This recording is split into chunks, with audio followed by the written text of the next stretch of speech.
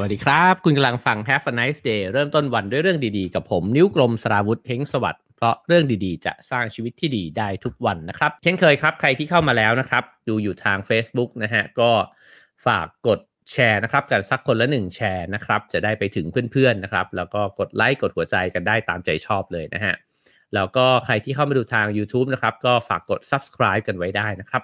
ก็จะได้ติดตามเรื่องราวดีๆนะฮะของช่อง Raw Finger Channel นี้นะครับก็วันนี้มีเรื่องที่จะมาขอบคุณนะครับขอบคุณเพื่อนๆพ่อแม่พี่น้องผู้ฟังทุกคนเลยนะฮะก็คือว่ามาแจ้งข่าวนะครับว่าเงินสนับสนุนรายการประจำเดือนนี้นะครับถึง 100% เรียบร้อยแล้วนะฮะต้องขอบคุณทุกคน ขอบคุณทุกๆคนจริงๆนะครับที่ช่วยสนับสนุนกันเข้ามานะครับก็เป็นแรงซัพพอร์ตของ Have a nice day ได้อย่างดีมากเลยนะฮะแล้วก็ทำให้รู้สึกดีนะครับที่คิดว่ารายการก็น่าจะมีประโยชน์ในแง่มุมใดแง่มุมหนึ่งนะครับถึงจะมีคนเห็นค่าแล้วก็คิดว่าเราน่าจะทำต่อไปนะครับขอบคุณทุกๆคนเลยครับไม่ว่าจะจำนวนมากจำนวนน้อยนะครับก็ซาบซึ้งในน้ำใจแล้วก็เป็นกำลังใจที่ดีมากๆนะครับถ้าเกิดว่าใครโอนเงินเข้ามาในช่วงเวลานี้นะครับเราก็จะยกยอดไปเดือนหน้าแล้วเราก็จะแจ้งผลกันแบบนี้นะครับว่าเดือนนี้เป็นยังไงนะครับแล้วก็จะรายงานกันอยู่เรื่อยๆนะครับเพราะเราถือว่าเราก็เป็นครอบครัวเดียวกันประมาณนั้นนะฮะแล้วก็ขอบคุณสปอนเซอร์ของเรานะครับประกันสุขภาพส่วนบุคคล Signature Care จาก Cigna นะครับสนับสนุนทุกการรุกของคนไทยให้คุณรุกไปได้ไกลกว่าจุดที่เคยล้ม Cigna คิดและทำเพื่อชีวิตที่ดีของคุณนะครับขอบคุณ Cigna นะครับที่สนับสนุน Have a nice day นะครับโอเคครับวันนี้ผมหยิบหนังสือเล่มนี้มาคุยต่อนะฮะก็คือ Talking to Strangers นะครับของ Malcolm Gladwell นะครับก็เมื่อวานเราคุยกันไปบทหนึ่งนะฮะหรือ2บทนะครับก็พูดถึงเรื่องที่ว่า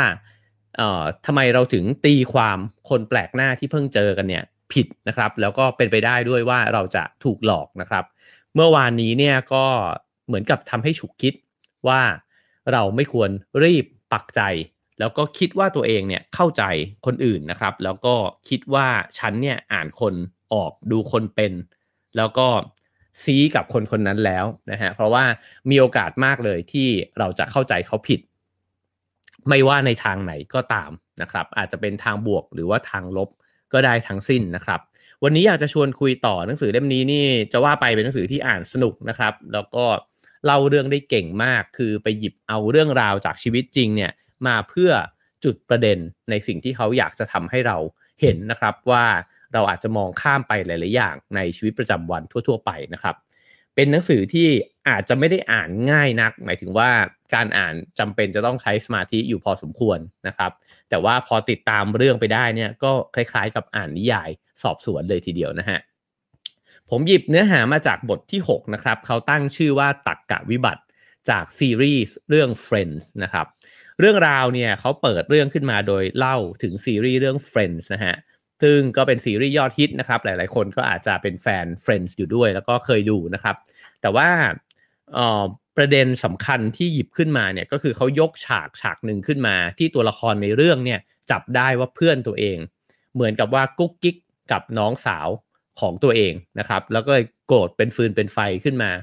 แต่ละคนก็ช็อกแสดงสีหน้ากันเต็มที่นะครับไอ้คนโกรธก็แสดงสีหน้าโกรธไอ้คนตกใจว่าโดนจับได้ก็แสดงสีหน้าตกใจนะครับแล้วก็สิ่งเหล่านี้เนี่ยมันถูกยกตัวอย่างขึ้นมาเพื่อให้เราเห็นนะครับว่าเวลาที่เราดูหนังดูละครดูซีรีส์เหล่านี้เนี่ยเราเข้าใจอารมณ์ความรู้สึกของตัวละครเนี่ยผ่านการแสดงออกของเขาซึ่งบรรดาดารานักแสดงทั้งหลายเนี่ยก็เล่นกันเต็มที่เราก็เลยรับรู้ได้ถึงสิ่งเหล่านั้นนะครับแต่ในชีวิตจริงเนี่ยมันเป็นอย่างนั้นจริงๆไหมผู้คนเนี่ยแสดงอารมณ์เหมือนเวลาที่เราดูละครจริงๆหรือเปล่านะครับอันนี้น่าคิดมากเขาพูดถึงระบบอันหนึ่งซึ่งน่าสนใจมากนะฮะผมอยากมีที่บ้านไว้สักอันหนึ่งมากเลยนะครับมาจากคุณเจนนิเฟอร์ฟูเกตนะครับซึ่งเป็นนักจิตวิทยานะครับเขาเป็นผู้เชี่ยวชาญด้าน FACS นะครับซึ่งเป็นชื่อย่อ FACS เนี่ยนะฮะย่อมาจาก Facial Action Coding System ซึ่งมันก็คือระบบถอดรหัสสีหน้านั่นเองนะฮะ น่าสนใจมากนะครับก็คือว่าสีหน้าของเราเนี่ยมันจะถูกตรวจสอบโดยละเอียดนะครับแล้วก็ในแต่ละจุดของใบหน้าเนี่ยมันก็จะมีกล้ามเนื้อต่างๆเต็มไปหมดใช่ไหมครับกล้ามเนื้อเหล่านี้เนี่ยมันถูกนำมาศึกษาแล้วก็นำมาพลอตจุดนะฮะแล้วก็ตั้งชื่อจุดเหล่านี้ขึ้นมาเป็น A B C D E F G อะไรแบบนี้นะฮะแล้วก็มีระดับด้วยในการที่จะแสดงอารมณ์ทางสีหน้า1 2 3 4 5 6 7แบบนี้นะฮะก็สมมุติว่าจุด A มันคือจุดนี้ถ้าใครดูไลฟ์อยู่จะเห็นหน้าผมนะครับแล้วก็ถ้าผมแสดงออกทางจุดเนี้ยเยอะๆเนี่ยมันก็จะมีดีกรีตั้งแต่1ไปจนถึงเอ่อน่าจะถึง6หรือ7แบบนี้นะครับโอ้เยอะเลยฮะเยอะเลยมีไปถึง20กว่าเลยนะครับซึ่งตรงนี้เนี่ยเขาเรียกว่า action unit มันก็คือหน่วยแต่ละหน่วยที่มันกระทำการแสดงออกทางอารมณ์นะครับแล้วก็พอนำเอารหัสเหล่านี้เนี่ยไปบวกรวมกันเนี่ยมันก็จะเกิดเป็นผลลัพธ์ที่สามารถบอกกับเราได้ครับว่าคนที่แสดงใบหน้าแบบนี้อยู่เนี่ยตกลงแล้วเขารู้สึกยังไงอยู่ผมจะโชว์รูปหนึ่งในไลฟ์นะครับลองดูรูปนี้รูปนี้ก่อนนะครับรูปนี้คิดว่าเขารู้สึกยังไงครับสำหรับคนที่ฟังอยู่ทาง Clubhouse นะครับเป็นรูปผู้ชายคนหนึ่งที่ยกมุมปากขึ้นเบาๆนะครับยกมุมปากขึ้นเบาๆซึ่งเขาบอกว่ารอยยิ้มแบบนี้เนี่ยมันเป็นรอยยิ้มที่เรียกว่า Pan Am นะฮะ Pan Am Smile ซึ่งเป็นรอยยิ้มที่เราพบเห็นได้ตามเครื่องบินนะฮะ คือพนักงานบนเครื่องเนี่ยเขาจะยิ้มมุมปากแบบนี้เบาๆเพราะว่าเป็นรอยยิ้มที่แสดงถึงความสุภาพนะครับแล้วก็จริงๆอาจจะไม่ได้มีความรู้สึกอะไรมากแต่ยิ้มเพื่อที่จะเป็นมิตรแล้วก็ต้อนรับผู้โดยสารนะครับคราวนี้มาดูรอยยิ้มที่2กันดูบ้างนะครับรอยยิ้มที่2ยิ้มแบบนี้ครับดูเทียบเลยก็ได้นะครับเห็นรอยยิ้มที่2ใช่ไหมฮะรอยยิ้มที่2นี่คือยิ้มแฉ่งนะฮะแต่ไม่เห็นฟันนะครับฉีกยิ้มเต็มที่จนกระทั่งตีนกานี้ฉีกออกมาด้วยเลยนะครับรอยยิ้มแบบนี้เขาเรียกกันว่ายิ้มจริงใจนะฮะซึ่งมันจะเป็นการยกแก้มสูงขึ้นจนกระทั่งตีนกาเนี่ยออกมาเป็นขีดๆเลยนะครับทั้งสองรอยยิ้มนี้เนี่ยใช้กล้ามเนื้อคนละส่วนกันแล้วก็กล้ามเนื้อทั้ง2ส่วนเนี้ยที่มันแตกต่างกันเนี่ยมันแสดงอารมณ์ที่แตกต่างกันนะครับแล้วก็ไอ้เจ้าระบบ FACS เนี่ย FAACS เนี่ยนะครับหรือว่าเอาชื่อเต็มอีกสักครั้งนะครับ Facial Action Coding System เนี่ยนะครับมันก็จะเหมือนกับถ้าเราเอาหน้าคนเนี่ยไปสแกนปุ๊บเนี่ยเราจะอ่านออกครับว่าตกลงแล้วคนคนนี้รู้สึกยังไงอยู่ซึ่งเจ๋งมากเลยนะครับทีนี้เนี่ยเขาก็บอกว่าถ้าเกิดว่าเราเอาหน้านักแสดงใน Friends เนี่ยที่ยกตัวอย่างไว้นะครับไปวางทาบเนี่ยก็จะอ่านได้ว่าอ๋อคนนี้ตกใจคนนี้กลัวอยู่นะครับแต่ในความเป็นจริงเนี่ยมันสนุกกว่านั้นเดี๋ยวเราจะค่อยๆไปนะครับว่ามันสนุกยังไงนะฮะก็เขาบอกว่าการที่เราคิดว่าเราเข้าใจได้ทะลุปลุกโปร่งเนี่ยผ่านกิริยาท่าทางของผู้คนนะครับแล้วคิดว่ารู้หน้าแล้วรู้ใจเนี่ยหน้าเนี่ยสะท้อนความนึกคิดภายในใจออกมาเนี่ยมันอาจจะเป็นความเข้าใจที่ผิดก็ได้นะครับเขาพูดถึงชาร์ลส์ดาร์วินนะครับว่าหลังจากที่เขียนหนังสือเล่มแรกนะครับเรื่องทฤษฎีวิวัฒนาการมาแล้วเนี่ยอีก13ปีต่อมาเนี่ยดาร์วินก็เขียนหนังสือเรื่อง The Expression of the Emotion in Men and Animals นะครับก็คือการแสดงอารมณ์ในมนุษย์และสัตว์โดยที่ดาร์วินเนี่ยบอกว่าไอ้เรื่องของการแสดงอารมณ์ของคนเราเนี่ยมันเป็นวิวัฒนาการที่ติดตัวมนุษย์มาอยู่แล้วนะครับไม่ว่าจะเป็นการยิ้มขมวดคิ้วย่นจมูกรังเกียจนะฮะเป็นกิริยาที่มนุษย์ทุกคนเนี่ยทำแล้วก็ทำขึ้นมาเนี่ยก็เพื่อสื่อสารเราเนี่ยเป็นสัตว์สังคมใช่ไหมครับฉะนั้นการอ่านอารมณ์ของเพื่อนออกเนี่ยมันก็เป็นสิ่งจำเป็นการอ่านอารมณ์ของศัตรูที่ยืนอยู่ตรงหน้าออกว่าตกลงมันกลัวหรือว่ามันกำลังจะวิ่งเข้ามาทำร้ายเรานะครับก็เป็นเรื่องจำเป็นเช่นกันฉะนั้นเนี่ยเจ้าใบหน้าของเราเนี่ยมันเหมือนกับการแปะป้ายประกาศความรู้สึกข้างในใจไว้รู้หน้าแล้วรู้ใจเนี่ยก็อาจจะมาตั้งแต่ดาร์วินเลยนะฮะหรืออาจจะมาเก่ากว่านั้นอีกก็ได้นะครับซึ่งคัมภีร์ตำราโง่เฮงต่างๆนานาเนี่ยก็พยายามที่จะอ่านหน้าคนด้วยเหมือนกันนะครับทีนี้เขาก็เลยโยนกลับไปนะครับถึงเมื่อวานที่ผมเกริ่นไว้วันนี้ผมจะเล่าละเอียดอีกครั้งนะครับถึงเคสกรณีศึกษาเรื่องผู้พิพากษาที่ตัดสินใจเนี่ยปล่อยตัวผู้ต้องสงสัยนะครับออกไปโดยที่มีนักเศรษฐศาสตร์คนหนึ่งนะครับชื่อว่าเซนฮิลมาเลนาธานนะครับ เป็นคนที่ตัดสินใจใช้นิวยอร์กซิตี้เนี่ยเป็นพื้นที่ทดลองนะครับแล้วก็รวบรวมสถิติผู้ต้องหาเนี่ย550,000 กว่าคนที่ถูกนำมาพิจารณาขอประกันตัวก็คือทั้ง500,000 กว่าคนเนี่ยถูกขอประกันตัวนะครับแล้วผู้พิพากษาก็ต้องตัดสินใช่ไหมครับว่าจะให้ประกันใครบ้างนะฮะปรากฏว่าผู้พิพากษาที่นิวยอร์กเนี่ยยอมปล่อยตัวไป 400,000 คนนะครับทีนี้เขาก็สงสัยว่าผู้พิพากษาตัดสินจากเกณฑ์อะไรแล้วมันถูกต้องไหมนะฮะเขาก็เลยไปสร้าง AI ขึ้นมานะครับแล้วก็ป้อนข้อมูลต่างๆเนี่ยที่เป็นชุดเดียวกันกับที่ทางอัยการยื่นให้ผู้พิพากษาพิจารณานะครับเข้าไปใน AI แล้วสั่งให้เจ้าคอมพิวเตอร์ตัวเนี้ยวิเคราะห์ข้อมูลของทั้ง550,000 กว่าคนนี้นะฮะโดยที่ทำรายชื่อของตัวเองออกมาว่า 400,000 คนให้จำนวนเท่ากับผู้พิพากษาเลยนะครับว่าถ้าคุณคัดมาได้ 400,000 คนเนี่ยที่สมควรได้รับการปล่อยตัวคิดว่าเป็นใครบ้างแล้วเอามาประชันกันครับว่าระหว่างสมองคนกับสมองกลนะฮะใครจะตัดสินได้ดีกว่ากันโดยที่เปรียบเทียบแบบนี้ครับว่าในระหว่างช่วงประกันตัวออกมาเนี่ยใครที่ถูกปล่อยออกมาแล้วสร้างความผิดน้อยกว่าแล้วกลับมาขึ้นศาลตามนัดมากกว่าก็คือแปลว่าตัดสินถูกไหมฮะว่าผู้ต้องหาคนนี้มีพฤติกรรมที่ดีนะครับก็สมควรแล้วที่จะได้รับการปล่อยตัวออกไปแต่ว่าถ้าเกิดว่าปล่อยออกไปแล้วไปทำผิดปล่อยไปแล้วพอเรียกขึ้นศาลไม่มาอย่างเงี้ยนะฮะก็แปลว่าประเมินผิดนะครับผลออกมาเนี่ยไม่สูสีเลยนะครับก็คือว่ารายชื่อที่ AI ได้ทำการคัดเลือกนะฮะมีแนวโน้มทำความผิดระหว่างรอขึ้นศาลเนี่ยน้อยกว่ารายชื่อที่ได้จากผู้พิพากษาที่นิวยอร์กเนี่ยถึง 25% นะครับเป็นจำนวนที่ไม่น้อยเลยนะฮะ 25% ข้อสรุปมันก็คือว่าสมองกลเนี่ยเลือกผู้ต้องหาเนี่ยได้แม่นยำกว่าสมองคนนะครับทีนี้วิธีการมันคือยังไงไอ้เจ้า AI เนี่ยมันปักธงผู้ต้องหา100% นะฮะ100% จากทั้งหมดเนี่ยว่าเป็นกลุ่มเสี่ยงสูงนะครับก็คือมีโอกาสที่ปล่อยออกไปแล้วเนี่ยจะกระทำผิดอีกนะครับแต่ว่าผู้พิพากษาตัวจริงเนี่ยประเมินว่าผู้ต้องหากลุ่มเดียวกันเนี่ยนะฮะไม่เห็นว่าก็คือประเมินผู้ต้องหาในกลุ่ม500,000 กว่าคนเหมือนกันเนี่ยโดยที่ไม่เห็นว่าคนกลุ่มนี้เนี่ยอันตรายแล้วก็ตัดสินปล่อยตัวเนี่ยไปถึง48.5%นะครับก็คือว่าไอ้เจ้า1ก้อนเนี่ย1% ที่ AI คิดมาเนี่ยก็คือประมาณสัก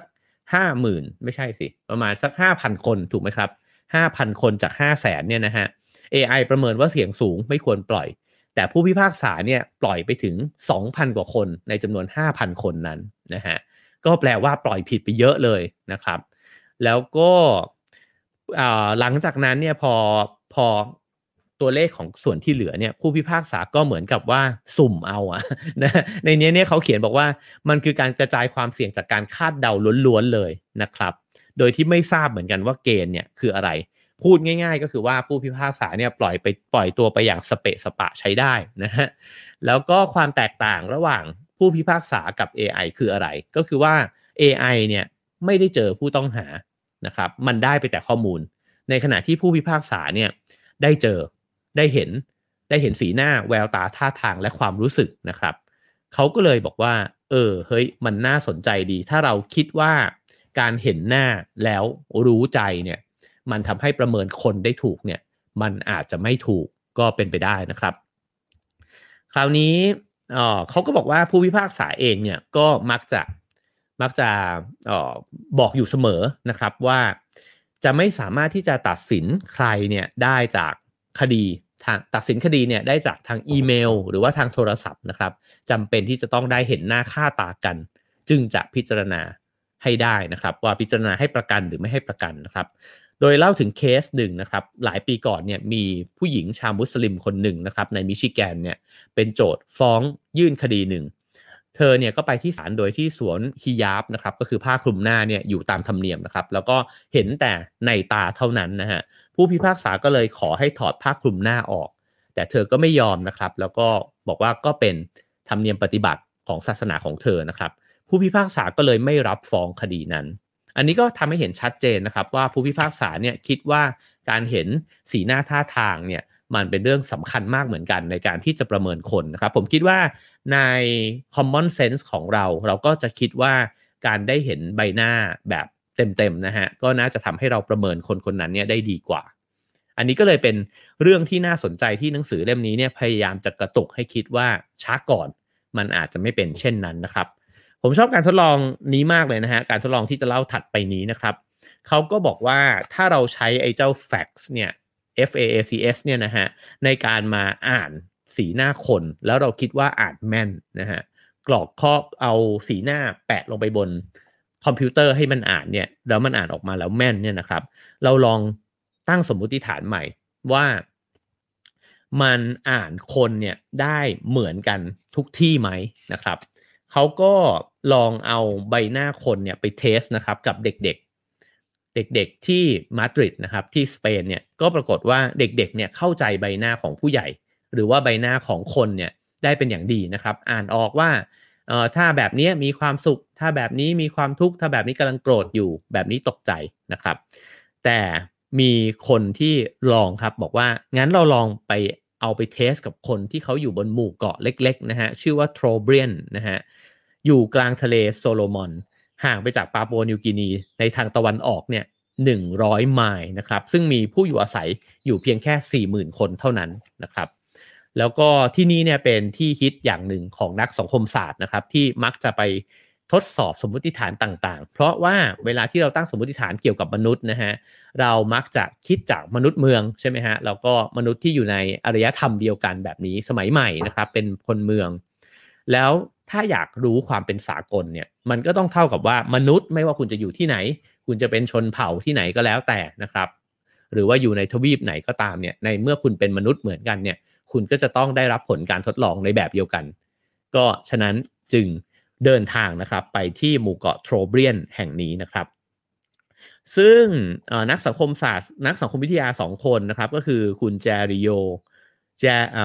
โอเจริโอนะครับแล้วก็คุณคาร์ลอสคิวเวลลี่นะครับก็ได้เลือกภาพถ่ายใบหน้าของคนเนี่ยไว้6รูปด้วยกันนะครับก็มีตั้งแต่ความรู้สึกสุขใจเศร้าโกรธกลัวรังเกียจและสุดท้ายก็คือใบหน้าเฉยๆนะครับแล้วก็ไปทดลองนะครับเหมือนเมื่อกี้ที่บอกไปปรากฏว่านักเรียนระดับประถมในมาดริดเนี่ยก็อ่านออกหมดเลยนะฮะแล้วก็ทำแบบทดสอบออกมาได้ค่อนข้างคะแนนดีนะครับซึ่งก็แปลว่าดาร์วินเนี่ยเขียนไว้ถูกต้องนะฮะที่ดาร์วินบอกว่าเราเนี่ยสามารถเห็นป้ายประกาศในใจเนี่ยได้จากหน้าตานะครับทีนี้พอลองไปถึงหมู่เกาะแห่งนั้นนะฮะเราก็เทสออกมาเนี่ยปรากฏว่าชาวเกาะโทรเบียนซึ่งไม่ใช่เด็กด้วยเนี่ยนะครับตอบถูกเนี่ยเพียงแค่58%เท่านั้นนะฮะซึ่งว่าง่ายๆก็คือคะแนนเนี่ยมันดีกว่าเดาสุ่มแค่นิดเดียวเองเวลาที่ทำการทดลองเนี่ยแล้วมันได้ออกมา50กว่าเปอร์เซ็นต์เนี่ยมันเหมือนกับโยนหัวก้อยนะครับก็คือว่าจริงๆคุณจะมีความสามารถในการทำสิ่งนี้หรือไม่มีเนี่ยมันอาจจะได้คะแนนออกมาเท่าๆกันนะครับแล้วก็จุดที่เขาตอบถูกเนี่ยเป็นคนที่ตอบถูกว่าใบหน้าที่มีความสุขเนี่ยอ่านง่ายฮะก็คือว่าอ่านออกว่าอ๋อเนี่ยมีความสุขตอบถูก50กว่าเปอร์เซ็นต์นะครับแล้วก็ถ้าเกิดว่า23%เนี่ยตอบว่าภาพที่ยิ้มอยู่เนี่ยคืออาการของอารมณ์ว่าเฉยๆ คือเห็นคนยิ้มเนี่ยเขาตอบว่าอ๋อคนนี้รู้สึกเฉยๆอยู่แต่สีหน้าที่คนในสังคมตะวันตกนะฮะอ่านว่ากลัวนะครับก็คือใบหน้าที่แสดงถึงความกลัวเนี่ยชาวเกาะโทเบียนเนี่ยเขาอ่านว่าเป็นสีหน้าของการข่มขู่ครับมันตรงกันข้ามเลยนะครับความกลัวเนี่ยมันคือการที่ถูกคนอื่นข่มขู่ใช่ไหมฮะแต่ว่าชาวโทเบียนเนี่ยกับอ่านว่าคนคนนี้กำลังข่มขู่คนอื่นอยู่นั่นก็คือใบหน้าแบบอ้าปากกว้างตาโตแบบนี้นะฮะซึ่งแปลว่าเฮ้ยถ้างั้นแปลว่าคนในแต่ละพื้นถิ่นเนี่ยอ่านใบหน้าได้ไม่เหมือนกันแล้วนะครับซึ่งนั่นแปลว่าวัฒนธรรมของเขาเนี่ยสีหน้าเวลาที่เขาใช้ข่มขู่คนอื่นมันอาจจะไม่เหมือนสีหน้าของคนที่มาดริดนิวยอร์กหรือว่าลอนดอนแบบนั้นก็เป็นไปได้นะครับและซึ่งอารมณ์โกรธเนี่ยก็ตอบผิดเพี้ยนพอๆกันนะครับเขามีรูปหนึ่งให้ดูนะครับก็คือรูปนี้นะฮะรูปนี้เนี่ยเขาบอกว่าเป็นเราจะรู้สึกว่าคนเนี่ยคนนี้รู้สึกยังไงอยู่นะครับผมเนี่ยคงรู้สึกว่าคนนี้หงุดหงิดเกือบจะโกรธนะฮะแล้วเขาก็บอกว่าซึ่งใช่แหละถ้าคนในฝั่งตะวันตกอ่านหรือผมว่ากระทั่งฝั่งตะวันออกแบบเราอ่านนะฮะก็ยังรู้สึกว่าเป็นสีหน้าโกรธนะครับ แต่ว่าชาวเกาะโทรเบียนเนี่ยบอกว่า 20% ตอบว่าคนคนนี้กำลังมีความสุขนะครับแล้วก็17%เนี่ยตอบว่ากำลังเศร้า30%ตอบว่ากำลังกลัว20%ตอบว่ารังเกียจนะครับแล้วก็มีเพียง7%เท่านั้นเนี่ยที่ตอบว่าคนคนนี้โกรธอยู่อันนี้น่าสนใจมากเลยนะครับว่าถ้าอย่างนั้นคนแต่ละสังคมอ่านหน้าไม่เหมือนกันฮะน่าสนใจสุดๆเลยผมว่างั้นแปลว่าเวลาที่เราแสดงสีหน้าแบบหนึ่งเนี่ยแล้วเราไปเที่ยวในสถานที่แบบหนึ่งนะฮะเราอาจจะถูกตีความผิดไปจากเดิมก็เป็นไปได้แล้วมันไม่ใช่แค่หมู่เกาะแห่งนี้เท่านั้นนะครับเพราะว่าเขาไปเทสกับเอ่อชาวโมซัมบิกนะครับพวกมาวานินะฮะซึ่งก็ได้คะแนนที่ไม่ดีเช่นกันคะแนนที่ไม่ดีไม่ได้หมายความว่าเขาอ่านผิดนะฮะแต่ว่าเขาอ่านไม่ตรงกันกับที่ฝั่งตะวันตกเนี่ยอ่านสีหน้าผมยกตัวอย่างผมเล่าเรื่องสนุกๆเล่นๆอันหนึ่งแล้วกันนะครับคือตอนที่ผมเคยไปเวิร์กช็อปกับเพื่อนๆนานาชาติเลยมาจากหลายประเทศทั่วโลกนะครับตอนนั้นทำโฆษณาอยู่แล้วก็ไปทำเวิร์กช็อปกันที่ซิดนีย์ออสเตรเลียนะครับแล้วก็ผมก็เป็นมนุษย์ชอบยิ้มนะฮะเจอใครก็ยิ้มไปหมดนะฮะแล้วก็มีครั้งหนึ่งเนี่ยเพื่อนชาวสิงคโปร์นะครับเขาก็บอกน่าจะสิงคโปร์นะฮะเขาก็บอกกับผมบอกว่าคุณเป็นอะไรทำไมคุณถึงแบบยิ้มใส่ผมอยู่บ่อยๆคุณมีปัญหาอะไรกับผมหรือเปล่าซึ่งหน้าเขาแบบซีเรียสมากหน้าเขานิ่งมากเลยนะฮะคือมันเป็นการตีความว่าการที่ยิ้มอยู่บ่อยๆเนี่ยมันกลายเป็นยิ้มเยาะเย้ยไปนะฮะฉะนั้นเนี่ยการแสดงออกสีหน้าอารมณ์ของเราเนี่ยมันจึงไม่ได้อ่านเท่ากันเหมือนกันทุกสังคมนะครับเขาลองชวนคิดต่อไปอีกนะฮะมาคอม แกรดเวลบอกว่าคุณลองนั่ง time machine ย้อนกลับไปแล้วคุณอาจจะพบก็ได้ว่าสีหน้าท่าทางแบบที่เราทำกันอยู่ทุกวันนี้เนี่ยมันไม่ได้ถูกอ่านจากคนโบราณเนี่ยแบบเดียวกันกับที่เราอ่านอยู่เช่นกรีกโรมันโบราณเนี่ยเขารู้สึกกับใบหน้าเนี่ยเหมือนกับเราหรือเปล่ามันชวนให้คิดเลยนะฮะว่ารูปปั้นโรมันโบราณรูปปั้นกรีกเนี่ยแสดงสีหน้ายังไงนะฮะซึ่งเขาบอกว่าชาวโรมันเนี่ยไม่เคยขยับยกมุมปากขึ้นในลักษณะที่เรามักมองว่าเป็นรอยยิ้มคือเขาทำแหละนะฮะเขาทำแบบนั้นแหละแต่ว่าการยกมุมปากขึ้นแบบนี้เนี่ยไม่ใช่สีหน้าท่าทางสำคัญในการสื่อกับสังคมและวัฒนธรรมในโรมันมากนักนะฮะ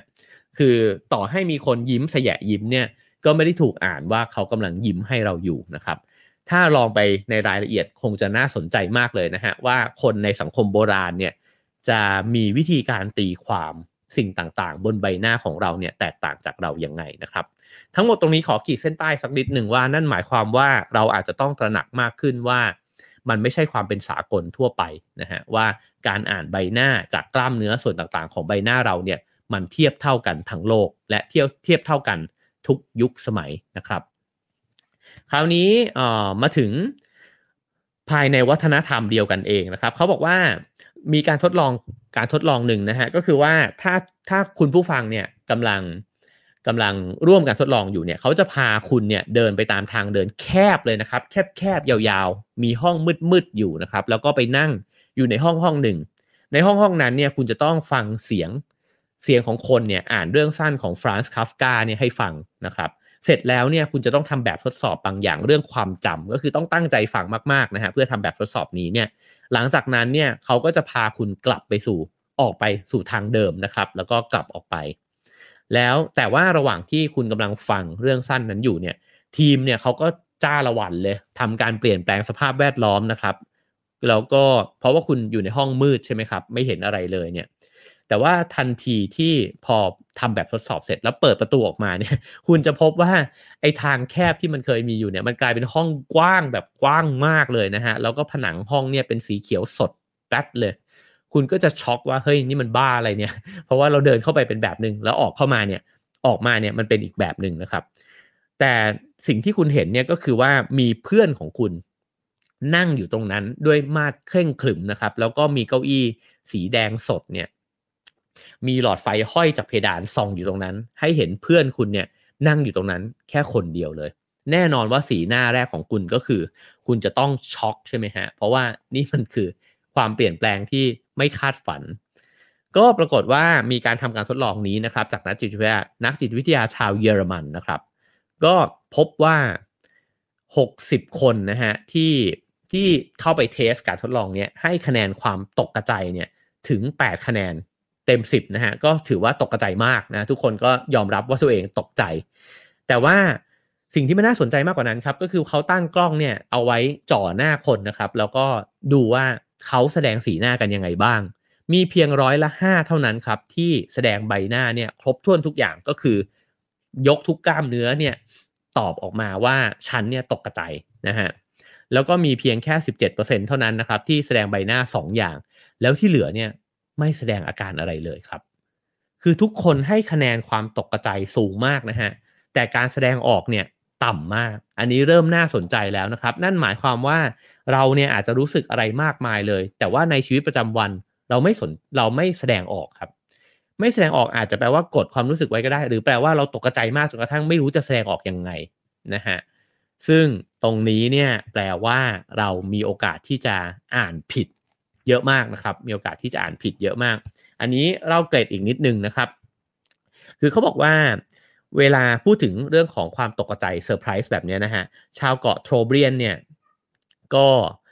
มีวิธีนะครับในการที่จะแสดงออกความประหลาดใจเนี่ยแตกต่างไปจากพวกเราก็คือว่ามีการเอา iPad เล็กๆเนี่ยนะฮะไปให้ชาวโทรเบียนเล่นซึ่งก็ปกติแล้วถ้าเราให้เด็กเล่นหรือให้คนที่ยังไม่เคยเห็น iPad นะครับเขาก็จะมีสีหน้าท่าทางแบบตื่นเต้นว่าเฮ้ยนี่อะไรทำไมหน้าจอมันขยับได้ทำไมมันส่งเสียงออกมาได้แบบนั้นนะครับชาวโทรเบียนเนี่ยก็ตื่นเต้นเช่นกันแต่ใบหน้าเขาไม่ได้ตกใจแบบเรานะฮะเขาใช้วิธีการเดาะลิ้นครับคือใช้วิธีทำเสียงแบบเนี้ยแบบนี้ฮะเป็นการแสดงออกว่ามันน่าเซอร์ไพรส์นะครับมันแบบว่าน่าประหลาดใจนะฮะซึ่งสิ่งนี้ก็เป็นอีกหนึ่งตัวอย่างนะครับที่ทำให้เราได้เห็นนะครับว่าเฮ้ยเราแสดงออกไม่เหมือนกันนะเว้ยนะฮะซึ่งเขาบอกว่าตัวแปรเหล่านี้เนี่ยมันมีมากมายเต็มไปหมดเลยนะครับซึ่งเป็นไปได้ว่าทำให้ผู้พิพากษาเนี่ยก็อาจจะอ่านหน้าคนผิดเพี้ยนไปด้วยนะครับแล้วก็มันยังมีคลื่นรบกวนอีกมากมายเต็มไปหมดนะฮะที่ทำให้คนเราเนี่ยไม่ได้ส่งสัญญาณที่แท้จริงออกมาคราวนี้มาถึงเรื่องราวที่ผมอยากจะเล่าในวันนี้นะครับก็คือเป็นคดีหนึ่งนะครับที่พอเล่าแล้วเนี่ยมันน่าคิดมากเลยเขาตั้งชื่อในบทที่7นะครับว่าอธิบายคดีอแมนดาน็อกซ์นะครับในแบบสั้นๆนะฮะเรื่องราวของอแมนดาน็อกซ์เนี่ยเกิดขึ้นในปี2007นะครับคือเกิดกรณีที่คุณเมเรดิธเคอร์เซอร์นะครับถูกฆาตกรรมแล้วก็พอเกิดการฆาตกรรมขึ้นแล้วเนี่ยมีการเข้าใจนะครับแล้วก็การตัดสินคดีความเนี่ยว่าอแมนดาน็อกซ์เนี่ยเป็นคนที่มีส่วนรู้เห็นในกรณีฆาตกรรมนี้ด้วยนะครับเพราะว่าผู้ที่ถูกฆ่าเนี่ยนะฮะอยู่ในหอร่วมกันกับน็อกซ์แล้วก็กับแฟนของเขานะครับทีนี้เนี่ยการที่อยู่ร่วมหอกันเนี่ยมันก็ไม่ได้แปลว่าเขาทั้งคู่เนี่ยจะต้องเป็นคนที่ถูกต้องสงสัยนะครับแต่ว่าหลายๆอย่างเนี่ยมันชวนให้คิดไปว่าเขาน่าจะมีผลมีส่วนร่วมอยู่ในคดีฆาตกรรมนี้ด้วยนะครับซึ่งเดี๋ยวจะค่อยๆเล่าไปนะครับอย่างที่บอกว่าหนังสือเล่มนี้เนี่ยเขาเล่าในรายละเอียดเยอะมากนะฮะก็เลยต้องเล่าเรื่องให้ฟังนะครับเขาย้อนกลับไปถึงเรื่องที่เราพูดคุยกันเมื่อวานนะครับว่าสกอตต์คาร์ไมเคิลเนี่ยซึ่งก็เป็นคนตรวจสอบ Queen of Cuba คนนั้นนะครับหรือว่า Ana Montes นั่นนะฮะแล้วก็เขาบอกว่าตอนที่เขาตะโกนใส่หน้าของ Montes เนี่ยว่าเฮ้ยคุณต้องให้ความร่วมมือนะเพราะว่าผมเนี่ยมีข้อมูลที่คิดว่าคุณเนี่ยอาจจะเป็นสายลับของคิวบาเนี่ยอยู่ในมือแล้วก็ทำให้เธอเนี่ยนิ่งตะลึงงันใช่ไหมครับเขาบอกว่าเนี่ยจริงๆแล้วเนี่ยมันเป็นสัญญาณเตือนถ้ามันเป็นการสอบสวนกันเนี่ยคือเนี่ยก็คือสัญญาณเตือนแล้วว่ามอนเตสเนี่ยเหมือนกับช็อกไปนะครับแล้วก็น่าจะอ่านออกอะว่าเฮ้ยเขาอาจจะเป็นคนผิดก็ได้แต่ว่าตัวคาร์ไมเคิลเนี่ยก็มองข้ามไปโดยที่เหมือนกับคิดหาเหตุผลอื่นมาช่วยด้วยซ้ำนะฮะซึ่งสิ่งเหล่านี้เนี่ยมันเป็นเรื่องที่เกิดขึ้นอยู่บ่อยๆก็คือว่าคนเราเนี่ยมักจะพลาดเบาะแสสำคัญนะครับแล้วก็ข้ามไปในขณะที่คนที่พูดเท็จใส่หน้าเนี่ยบางทีเราก็รู้สึกว่าเขาพูดความจริงนะครับซึ่งเขายกตัวอย่างอันหนึ่งนะฮะว่ามันมีกรณีที่คนที่พูดแล้ว จริงๆแล้วเนี่ยพูดจริงอ่ะ แต่ว่าพอเราดูแล้วเนี่ยเรารู้สึกว่าเขาพูดไม่จริงอ่ะนะครับเขายกตัวอย่างครับว่าเมื่อวานนี้ผมได้พูดถึงการทดลองอันหนึงไปนะครับว่าให้คน2คนนะครับเข้าไปทำข้อสอบแล้วก็มีคนหนึงเนี่ยถูกเตรียมไว้แล้วก็ชวนให้ไอ้เจ้าผู้ร่วมการทดลองเนี่ยโกงข้อสอบนะครับด้วยการที่ไปเปิดดูคำเฉลยแล้วก็สุดท้ายเนี่ยไอ้เจ้าผู้ร่วมการทดลองเนี่ยก็จะถูกสัมภาษณ์ใช่ไหมครับว่าเมื่อกี้คุณโกงหรือเปล่าแล้วถ้าเกิดว่าฉันสัมภาษณ์คู่ของคุณเนี่ยคุณคิดว่าเขาจะตอบแบบเดียวกันกับที่คุณตอบหรือเปล่านะครับก็เทสสีหน้าท่าทางเขาเล่าถึงเคสหนึ่งเนี่ยที่เล่าถึงคนที่ชื่อเนลลี่นะครับซึ่งเขาเรียกว่าเนลลี่ขี้ตื่นคือเป็นคนที่แบบลุกลิกมากอ่ะดูเป็นคนตื่นกลัวมากนะครับผู้สัมภาษณ์เนี่ยก็เรียกเนลลี่เข้าไปแล้วก็ถามเขานะครับว่าเนี่ยตอนที่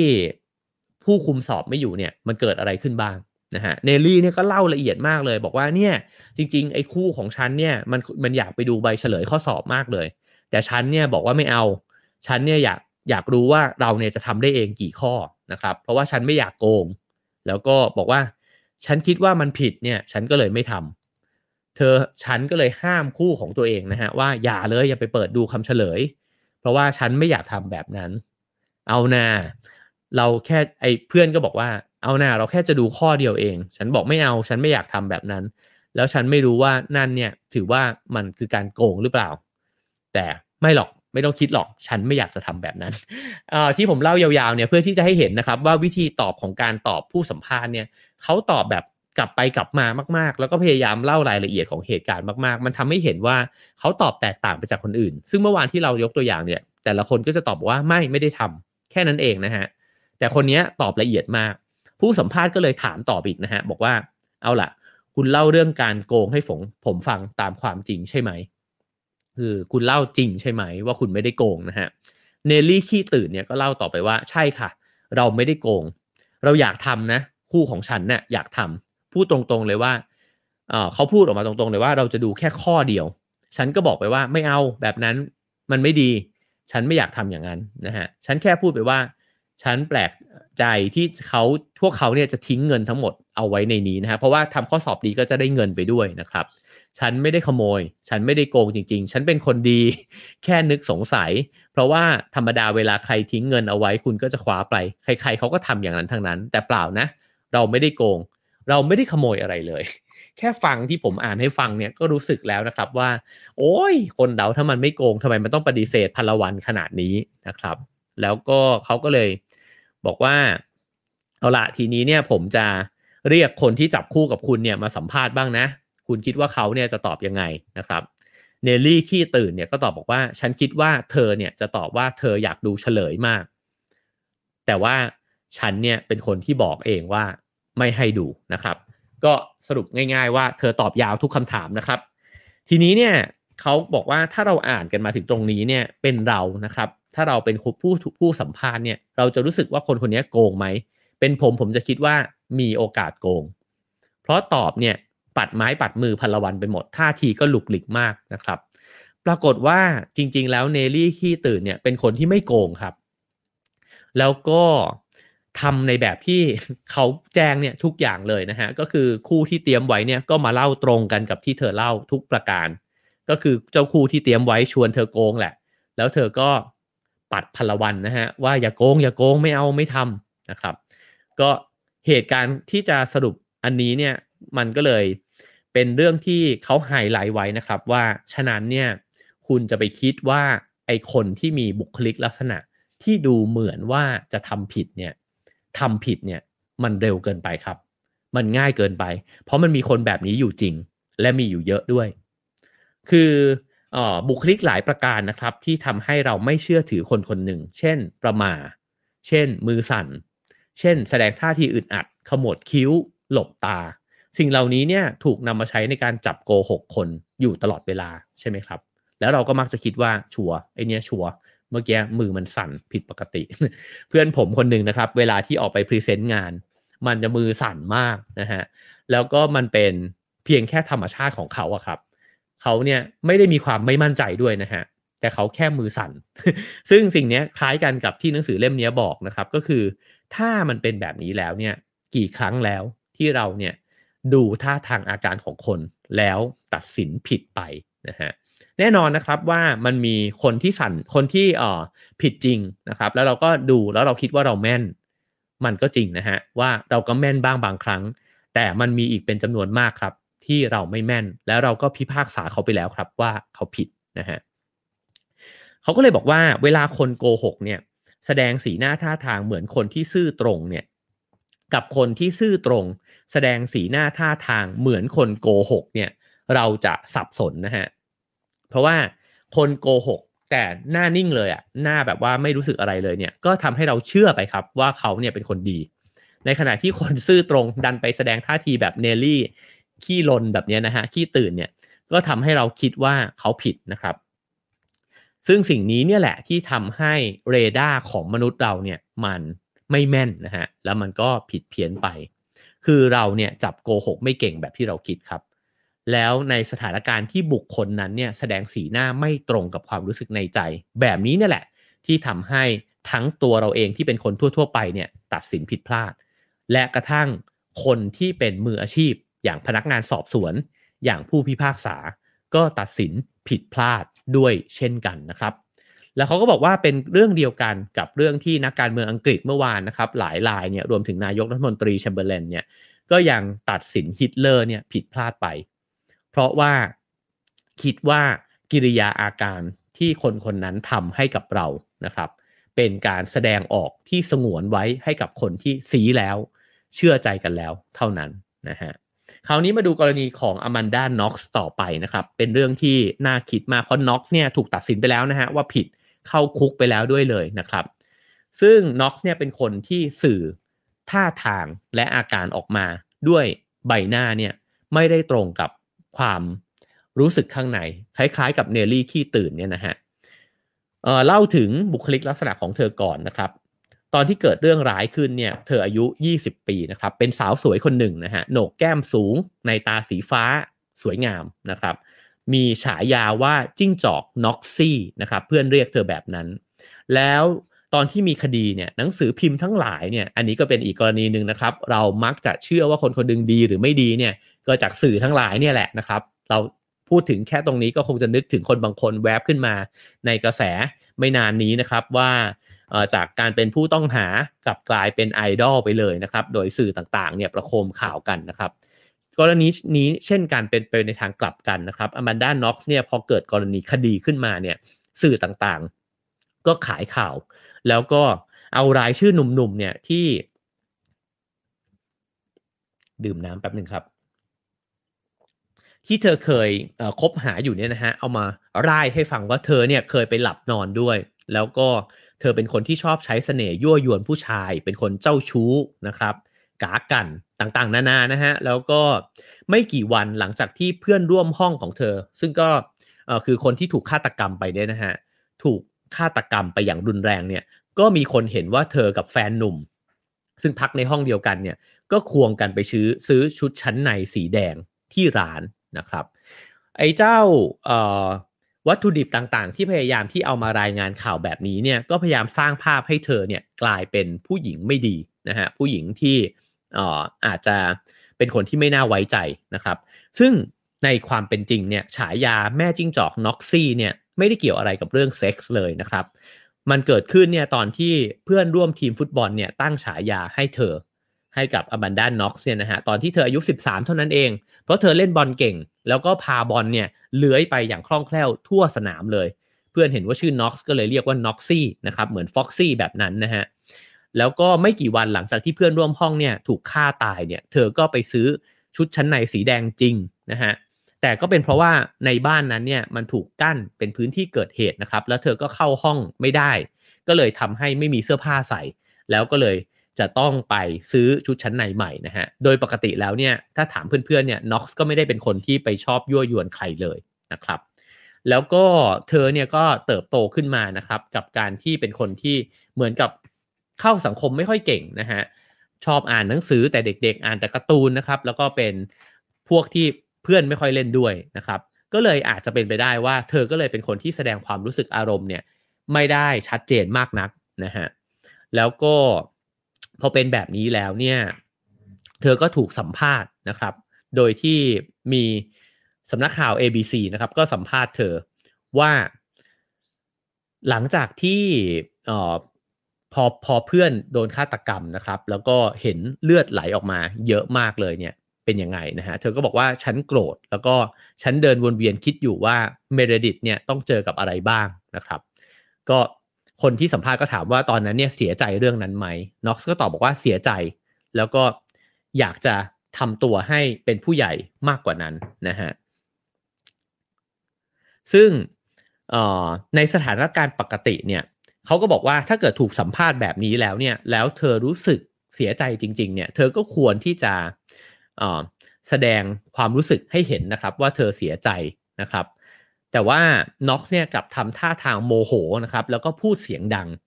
คือมันเหมือนกับอยู่ๆก็หงุดหงิดขึ้นมานะฮะซึ่งมันก็ตีความไปได้ว่าอ้าวถ้าอย่างนั้นเนี่ยเธอมีส่วนรู้เห็นในการฆาตกรรมหรือเปล่าเพราะว่าทำไมต้องโกรธด้วยอ่ะถ้าเกิดรู้สึกสงสารเพื่อนจริงๆก็ควรจะมีสีหน้าท่าทางสงสารสินะฮะแล้วตัวผู้สัมภาษณ์เองเนี่ยของโทรทัศน์ ABC เนี่ยก็ยังบอกนะครับว่าเนี่ยท่าทางคุณดูไม่เห็นเหมือนจะโศกเศร้าเลยแล้วก็ไม่เห็นเลยรู้สึกเลยว่าคุณกำลังเสียใจอยู่นะครับซึ่งการสัมภาษณ์นี้เนี่ยก็เกิดขึ้นนะครับหลังจากที่คดีเนี่ยถูกตัดสินแล้วนะครับว่าลงโทษเนี่ยผิดคนนะฮะแต่ว่าน็อกซ์เองเนี่ยก็ยังแสดงสีหน้าท่าทางเนี่ยไม่ตรงกับที่สังคมเนี่ยต้องการให้เธอที่สังคมอยากจะเห็นเธอว่าง่ายๆนะฮะทีนี้เนี่ย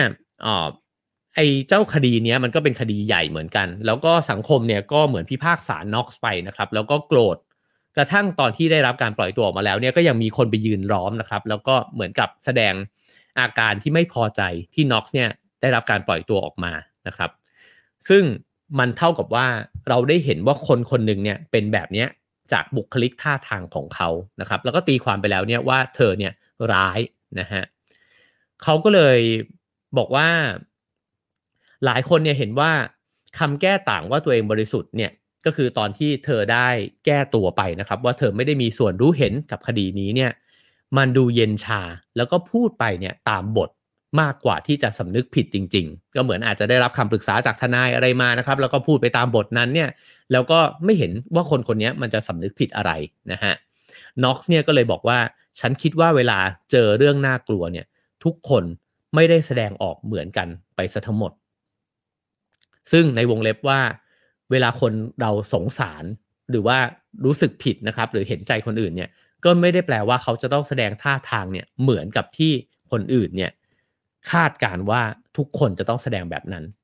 ถ้าเราย้อนไปถึงกรณีของชาวเกาะนะครับที่เล่าให้ฟังว่าเขาแสดงอารมณ์เนี่ยไม่เหมือนกับชาวเมืองเนี่ยนะฮะก็น่าจะเปิดใจกว้างได้มากขึ้นว่าจริงนะคนเราไม่ได้แสดงออกแบบนั้นหรือไอการทดลองที่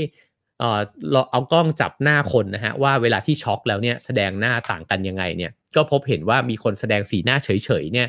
ถึง80กว่าเปอร์เซ็นต์นะครับซึ่งจริงๆคนเราไม่ได้แสดงหน้าตาเนี่ยเหมือนดาราเวลาที่เล่นละครตลอดเวลานะครับแต่เราเนี่ยเสพติดละครแล้วเราก็นึกว่าคนเราจะต้องแสดงออกเหมือนตัวละครที่เราเห็นแบบนั้นนะฮะซึ่งกรณีของ Knox เนี่ยมันเป็นกรณีที่ทำให้เห็นชัดมากเลยนะครับว่ามันเป็นการตีความที่ผิดไปนะฮะแล้วเขาก็บอกว่ากระทั่งนักสอบปากคำมืออาชีพเนี่ยก็ยังประเมินผู้สื่อสารที่ถูกถูกตรวจสอบเนี่ยนะครับได้ผิดไปนะฮะจากความเป็นจริงเนี่ยในจำนวนที่เยอะมากเลยนะครับแล้วก็คนที่สื่อสารออกมาทางสีหน้าได้ไม่ตรงกับใจเนี่ยคนนั้นแหละคือคนซวยนะ ก็คือว่าจริงๆคุณอาจจะไม่ผิดอ่ะแต่ถ้าทางคุณเนี่ยดันถูกตีความไปให้ผิดนะฮะก็เหมือนกันกับเจ้าเนลลี่ที่แก้ตัวพลวันนะครับก็เป็นคนที่ซวยด้วยเพราะว่าถูกตัดสินไปว่าโกงทั้งที่ตัวเองเนี่ยไม่ได้โกงข้อสอบอะไรเลยนะครับคราวนี้เขาก็บอกว่าเอ่อคนที่ไม่ได้รู้จักกันเลยนะครับก็จะมักจะทำตัวรู้ดีนะฮะว่าอแมนดา น็อกซ์เนี่ย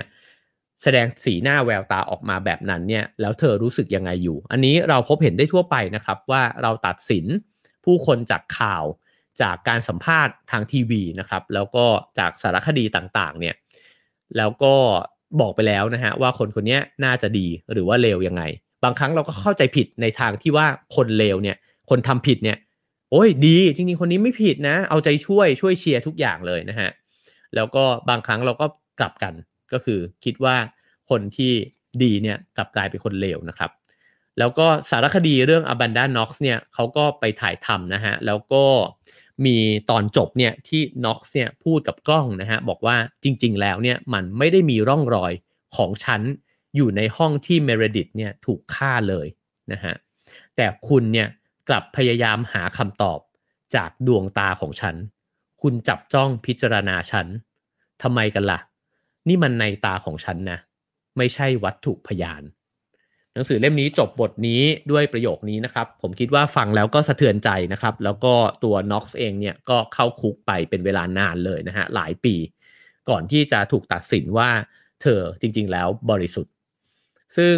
เรื่องนี้ชวนคิดเยอะมากเลยนะครับว่านั่นหมายความว่าเราเนี่ยบางครั้งพิพากษาคนจากกรณีอาการบางอย่างของคนคนนั้นแล้วก็นำเอาเหตุผลหลักฐานทั้งหลายเนี่ยมาประกอบกันให้กลายเป็น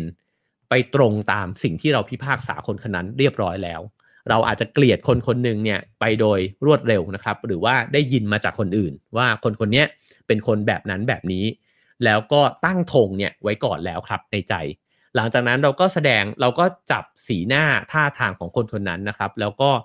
กระทั่งชื่อนะครับกระทั่งสิ่งที่คนเรียกอย่างน็อกซี่แบบนี้นะฮะก็ถูกตีความไปในทางที่เป็นลบแล้วก็ค่อยๆประกอบร่างครับแล้วก็พิพากษาย้ำเข้าไปอีกว่าคนคนนี้ชั่วร้ายนะครับเราไม่รู้เลยครับว่ามีแพะในสังคมเนี่ยแบบนี้กี่คนต่อกี่คนแล้วนะครับแล้วเราก็ไม่รู้ด้วยว่าเราก็พิพากษาเพื่อนของเราแบบนี้เนี่ยไม่ว่าจะเพื่อนร่วมงานหรือเพื่อนในชีวิตนะครับหรือกระทั่งคนในครอบครัวเนี่ยแบบนี้เนี่ยผิดไปกี่คนต่อกี่คนแล้วนะครับแล้วผมคิดว่านั่นเป็นสิ่งที่ Malcolm Gladwell เนี่ยพยายามที่จะชวนกันกระตุกให้คิดว่าช้าลงนะฮะอย่ารีบตัดสินคนจากท่าทางแล้วหลายๆตัวอย่างที่เล่ามาในวันนี้นะครับทั้งในกรณีของชาวเกาะทั้งหลายนะครับในกรณีของผู้คนในการทดลองที่ไม่ได้แสดงสีหน้าออกมาอย่างจริงจังอย่างโจ่งแจ้งนะครับก็คงจะทำให้เราเห็นนะครับว่าหน้าเนี่ยไม่ได้บอกใจรู้หน้าไม่ได้รู้ใจดวงตาไม่ใช่หน้าต่างของหัวใจแบบที่เราคิดเสมอหรือเพลงยอดฮิตนะฮะของอิงค์วรันธรที่บอกว่าสายตาหลอกกันไม่ได้นะครับอาจจะไม่จริงเสมอไปนะครับเพราะว่าหน้าและตาเนี่ยไม่ได้สะท้อนถึงใจ 100% จริงๆนะครับทั้งหมดนั้นก็คือเนื้อหานะครับจากหนังสือ Talking to Strangers นะครับหนังสือที่พยายามจะบอกกับเรานะครับว่าช้าก่อนคุณไม่ได้เก่งขนาดนั้นคุณไม่ได้มีเซนส์เรื่องมนุษย์เรื่องการอ่านพฤติกรรมอ่านท่าทางอ่านแววตาอ่านใบหน้าของผู้คนเก่งขนาดนั้นแล้วก็คุณไม่ได้รู้จักคนคนนั้นเร็วขนาดนั้นนะครับก็น่าจะทำให้เราเนี่ยลดอคติที่มีต่อผู้คนนะครับไม่ว่าจะเป็นอคติด้านบวกหรือด้านลบลงนะครับแล้วก็สร้างความเสียหายให้กับตัวเองสร้างความเสียหายให้กับคนที่ถูกพิพากษาเนี่ยน้อยลงด้วยนะครับแล้วก็ในแง่มุมของสังคมก็คือว่าในขณะที่เสพข่าวต่างๆนานาเนี่ยเราก็อาจจะยั้งใจไว้สักนิดหนึ่งว่าสื่อต่างๆก็อาจจะใช้วิธีเดียวกันนะครับในการที่จะประโคมให้คนคนหนึ่งเนี่ยดีเกินจริงหรือว่าเลวเกินจริงอยู่เสมอนะครับเพราะว่าสื่อเองก็จำเป็นที่จะต้องก็ไม่ใช่จำเป็นหรอกครับแต่ว่าเขาชอบที่จะขายข่าวกันนะฮะก็จะต้องตระหนักเรื่องนี้กันไว้ด้วยนะครับทั้งหมดนั้นนะฮะก็คือเนื้อหาของ Have a Nice Day ประจำวันนี้นะครับถ้าสนใจก็สามารถซื้ออ่านกันเพิ่มเติมได้นะครับผมลองเล่ากรณีที่คิดว่าชอบแล้วก็เอามาเล่าสู่กันฟังนะครับก็สำนักพิมพ์อมรินทร์ How to นะครับสามารถให้คะแนนความพึงพอใจกันได้เช่นเคยนะครับ5 4 3 2 1 0นะครับถ้าชอบถ้ารู้สึกว่าเป็นประโยชน์นะครับก็กดคะแนนกันเข้ามาได้นะครับแล้วก็ฝากกดแชร์นะครับถ้าชอบนะฮะ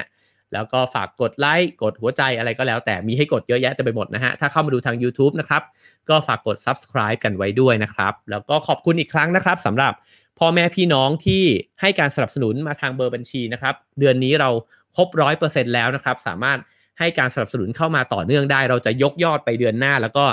รายงานผลแบบนี้อยู่เรื่อยๆนะครับเพื่อที่จะเห็นว่าเราได้คืบหน้าไปถึงไหนแล้วนะครับแล้วก็ขอบคุณสปอนเซอร์ของเรานะครับประกันสุขภาพส่วนบุคคล Signature Care จาก Cigna นะครับ สนับสนุนทุกการรุกของคนไทยให้คุณรุกไปได้ไกลกว่าจุดที่เคยล้มซิกหน้าคิดและทำเพื่อชีวิตที่ดีของคุณนะครับขอบคุณซิกหน้ามาณที่นี้ด้วยนะครับแล้วพบกันพรุ่งนี้ 7:00 นนะครับพรุ่งนี้เราจะขึ้นเล่มใหม่กันนะครับมาดูว่าเราจะคุยกันในหัวข้อไหนต่อไปนะครับเจอกัน 7:00 นครับผม Have a nice day ครับ